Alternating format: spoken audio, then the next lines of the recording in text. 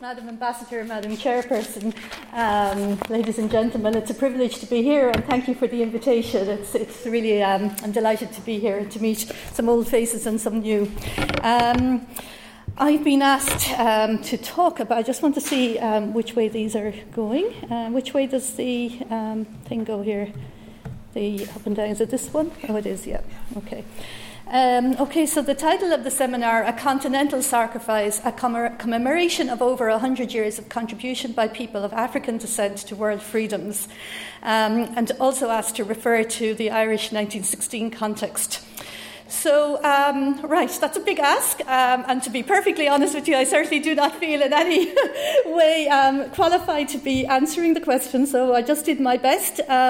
Going to talk really partly from some research I did about it, and partly from some personal experience over the years, because I realised as I was doing it that, I can go back quite far these days and remember, certainly for the last number of years, I can remember a lot of the people in person that I've met, which is great as well.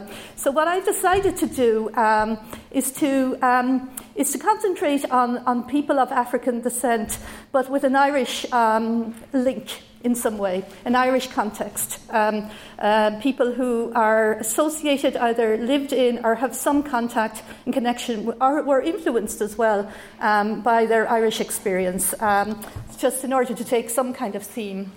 So 1916, a terrible beauty was born, W.B. Yeats. And I think really our 1916 was about wanting to be who you are. The people in 1916 wanted to be who they are. It's many other things as well, but that's certainly something that it is, which is what most of us want, and that's a very core part of what freedom is in the first place. No matter where we are in the world, we want to be who we are. I wondered, and I'll come back to this towards the end, about whether the people who were involved, the signatories of the Proclamation of Independence, what they would have think of the Ireland of today. And I think in some ways they would be happy, and in other ways they wouldn't. But I just think it's worthy to note that 3 of the signatories were actually were not born in Ireland, they were from outside of Ireland. And I think that's interesting, actually, that 3 out of the signatories were actually not born in Ireland. And I think that would have given them a particular kind of perspective as well on life.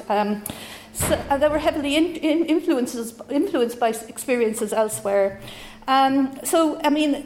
Mainstream nationalism in Ireland was heavily influenced by global anti-colonialism. And that's something that Ireland has in common with a lot of African countries in a way that maybe other European countries don't have. And I think that's a very strong connection that Irish people can feel with African people. That idea of the experience of colonialism is obviously something that gives all of us a common understanding of some of these even questions that Sophia has been talking about, some of these questions about identity and reclaiming your identity. And it took a kind of a century for us really to reclaim our identity nearly. I suppose what we asked for there is Ireland through us summons her children to her flag and strikes her for her freedom. The Republic guarantees religious and civil liberty, equal rights and equal opportunities to all its citizens, and declares its resolve to pursue the happiness and prosperity of the whole nation and all parts of on all its parts, cherishing all the children of the nation equally. Now, I'm talking here today really more about the spirit of 1916. What's happening in the commemorations are...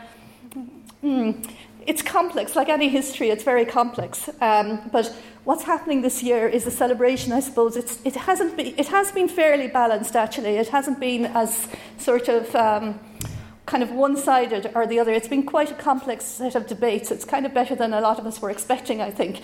But just keeping for today, I just want to talk about the spirit of 1916 rather than anything else. So I'm going to go back and look at some of the early influences of people of African descent in Ireland. So if you look at some of the mythology, and I'm not an expert in this by any means, but some of you who might have done some work on this yourselves or would like to, there's some very interesting references in Irish mythology to black people who were here in very, very early times. So some of the stories of mythology, while they were mythology, were based on some kind of reality, and there's some good work there. But in terms of more recent times, I suppose, in the 18th century, Equiano toured Ireland. He toured Ireland in 1791. Now, he actually was very influential, and he actually impacted on Ireland of the day very strongly. And it was very, very interesting. I'm sure many of you have heard of him, but it was actually very interesting to hear about him. He had been a slave, and he had bought himself out of slavery, and he wrote a very, very influential book, which actually sold millions. And he was very about his life, about his story. And I think it's something, the impact and of his work on Ireland and debate in Ireland is something actually that I have found very interesting to be reading about in the last few weeks. So thank you very much for that. And coming on then to I suppose he would be as far as I can make out, one of the more well-known people in that century. We're going back a long ways now, and I'm going to go through this fairly quickly. In the 19th century, there was an African diaspora presence in Ireland, reflective. There was a lot of people coming into Ireland, well, not a lot, but names, and some of these names I certainly would have heard of, and they would have registered with me, like Charles Lennox Redmond, Sarah Parker, I thought it was Redmond, William C. Nell, Henry Highland Garnett, William G. Allen, and Frederick Douglass. They all visited Ireland to advance the cause of black freedom in the Americas in the 19th century. So I'm sorry about some of the typos there, but we are going back a long ways here. But again, they were here, they were influential. Frederick Douglass is somebody I'm sure most of you will have heard of, or both of these guys you'll have heard of. Frederick Douglass actually was in Cork in the 19th century. If you go over to the Imperial Hotel, there is a plaque to him, and this is the plaque being, there was a kind of a visit by the University of Maryland in 2012, a delegation. There was some kind of work and partnership developing between the University of Cork and the University of Maryland, and they put up this plaque to commemorate Frederick Douglass. And I suppose again, it's just a nice connection. And those who haven't seen it, there is. It is lovely to go over and just look at that very early connection with somebody. And I'm not talking about all of the African experience in Ireland. What I'm trying to focus on is the question that we were asked to do, which is those who impacted in Ireland who also impacted on freedoms around the world. So it's those Africans who are well known in the kind of social justice kind of movements that are also connected to Ireland. In the 20th century, we had, of course, our newly independent Republic of Ireland after 1921. We had the immigration of Africans at the early 20th century, many of whom, a small number, I don't know the numbers, but there was a significant number, who came to study at the Royal College of Surgeons and other Irish institutions. This was a very small kind of transient population, and some of those people did give birth to children, and many were placed in orphanages, and that is a sign of purely and the state of the country at that stage. It was, as you know, our history around orphanages in any case is bad, but you can imagine if you were a black child to an unmarried mother in Ireland in the early 20th century, you can imagine what that was like. And actually many of them were placed in orphanages. And two examples are Christine Buckley and Paul McGrath. Christine Buckley is actually a personal heroine of mine. Christine Buckley died only a few years ago. I think it was 2014, was it? Anyway, she was an advocate for people who had experienced, and again, freedom. She was an advocate for freedom, but she was an advocate in particular for people who had experienced abuse in institutional industrial care in Ireland. I suppose she was one of the leading kind of people who, I suppose, her work, one of the culminations of her work was the production of the 2,000-page Orion Report, which was published in 2009, which really laid bare kind of the horror of thousands of children who experienced institutional, abuse. And she was a very, very important leader in that. She was also founder of the Ashling Centre with her friend Carmel MacDonnell Byrne. And the centre assists abuse survivors and their families through therapy, counselling and education. Christine Buckley was selected as Irish and European Volunteer of the Year in 2009 and received an honorary doctorate of laws from Trinity College in 2012. When asked how, her husband was asked how he would like her to be remembered, he said, as a warrior for people's rights. And that's the kind of person I've been trying to kind of focus on in preparing for this. She was also a warrior for people who were trying to trace their parents. So her influence and lots of letter writing can be found online as well. I suppose it led to an apology, I suppose, by the state, but it took a very, very long time. Another person who's, I'm sure, very well known to most of you anyway is Paul McGrath, a very well-known soccer player. He actually also grew up in an orphanage out of a similar kind of background to Christine Buckley.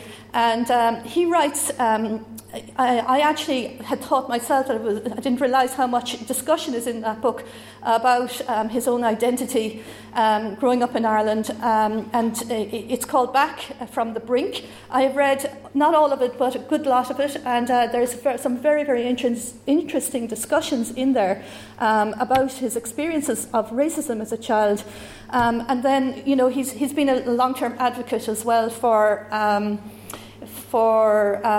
alcohol abuse. He had problems with alcohol himself, which isn't surprising when you read about his childhood. I think many people don't necessarily know about his childhood. And I'll tell you, I can also say that in my own experience of working with the migrant population in Cork in the 1990s, I can tell you that this man made a lot of hidden and behind-the-scenes contributions, which I'm not allowed to talk about, but an extraordinary contribution that a lot of people don't even kind of know about, I think. So there's a lot more there, and we don't always associate him maybe with sort of multicultural kind of work as such, but in fact, behind the scenes, extraordinary contribution. If you want to look at somebody who's a very important link to 1916, it's Marcus Garvey. I don't know if any of you know him, but if you wanted to find the person of African descent who was influenced mostly by the 1916 Rising, it's Marcus Garvey and his influence then in his own country when he went back to, he was a Jamaican political leader. He actually was a volunteer in the 1916 Rising, and he was very, very strongly influenced by everything that he learned here in Ireland from Easter 1916 and that entire time, or even before that, in fact. He was actually founder of, I have to read this, the Universal Negro Improvement Association and African Communities Imperial League, UNIA-ACL, the first national hero of Jamaica, and again, very influenced by his experience here. He would have been very closely involved with Padraig Pearse, Robert Emmet, Roger Casement, and Eamon de Valera. He had lived for a while in England as well. And after going back to Jamaica from Ireland, one of his first official acts was the creation of this UNIA. And there's a lot of ways in which he echoed what he had learned in Ireland. Like, for example, the Irish race at home. And, he repeated, you'd often hear the slogan, the Irish race at home and abroad. He used a lot of the kind of slogans that he learned here. And he also, a lot of the ways of organising and the ways of doing things. He was very, he's somebody who, I suppose, as far as I can see, has, as a person with an African descent, is the closest to 1916 and the effect that had on him and how he brought that experience to his own place. Again, very influential. He was also set up a shipping company, the Black Star Line, which he actually got that name from, if you go down to the Titanic exhibition, you'll hear about the Green Star Line, the Irish one, he actually, again, he was just very excited about the Irish experience, I suppose. And this was actually a shipping line which promoted the return of the African diaspora to their ancestral land. So, again, very highly influential person as well. And the writer Geoffrey Philp says, to say the Easter Rising of 1916 had a profound effect on Garvey would be an understatement. Okay, I'm sure most of you who know of Kader Asmal, or I'm sorry if I'm pronouncing that wrongly. So again, a very strong, he was the founder of the Irish anti-apartheid movement. He's Indian, South African. He was the founder. I actually would have met him many times and was very influenced by him myself as well when I was younger. He was very strong in the Irish anti-apartheid movement, which was a very strong movement here in Ireland. It's lovely to see the newspaper, the Skippereen Eagle, which is a very local Cork one, talking about him on his death and giving an obituary, and a very good article, in fact, it's a very informative article. Again, in The Independent, says that he was the man who kept the anti-apartheid flame alive in Ireland.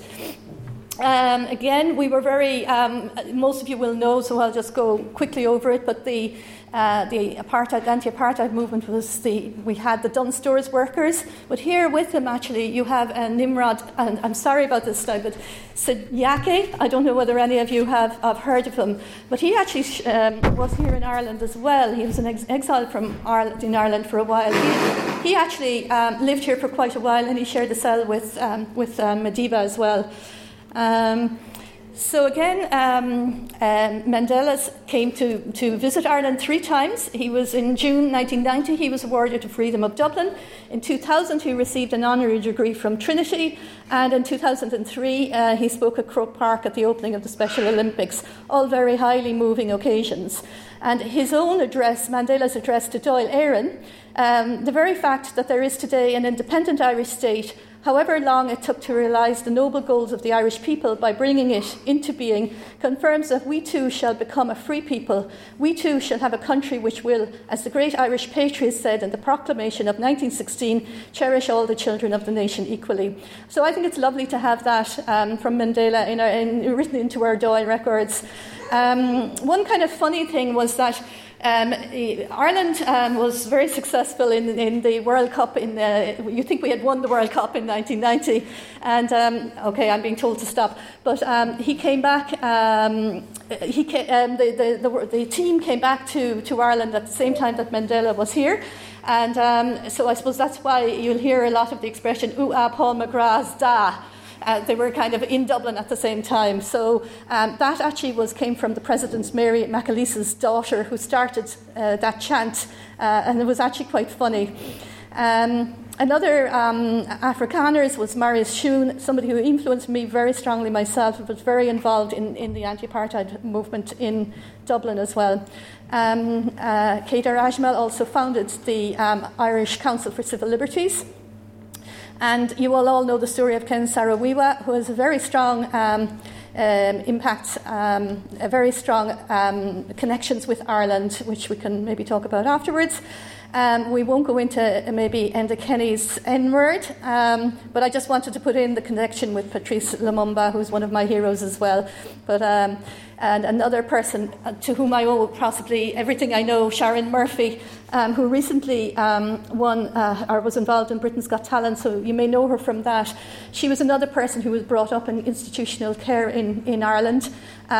She was very influential here in Cork at an early stage of migrant support, where she did training with all of us for a number of sessions, and that was very, very good. So I'll talk more about the 1990s and the early 2000s, because I can see that I'm being told to stop. And I'll come back to that afterwards and share some of those experiences. Yeah, thanks. Thank you very much. Sorry we had to cut you short there, we're tight on time.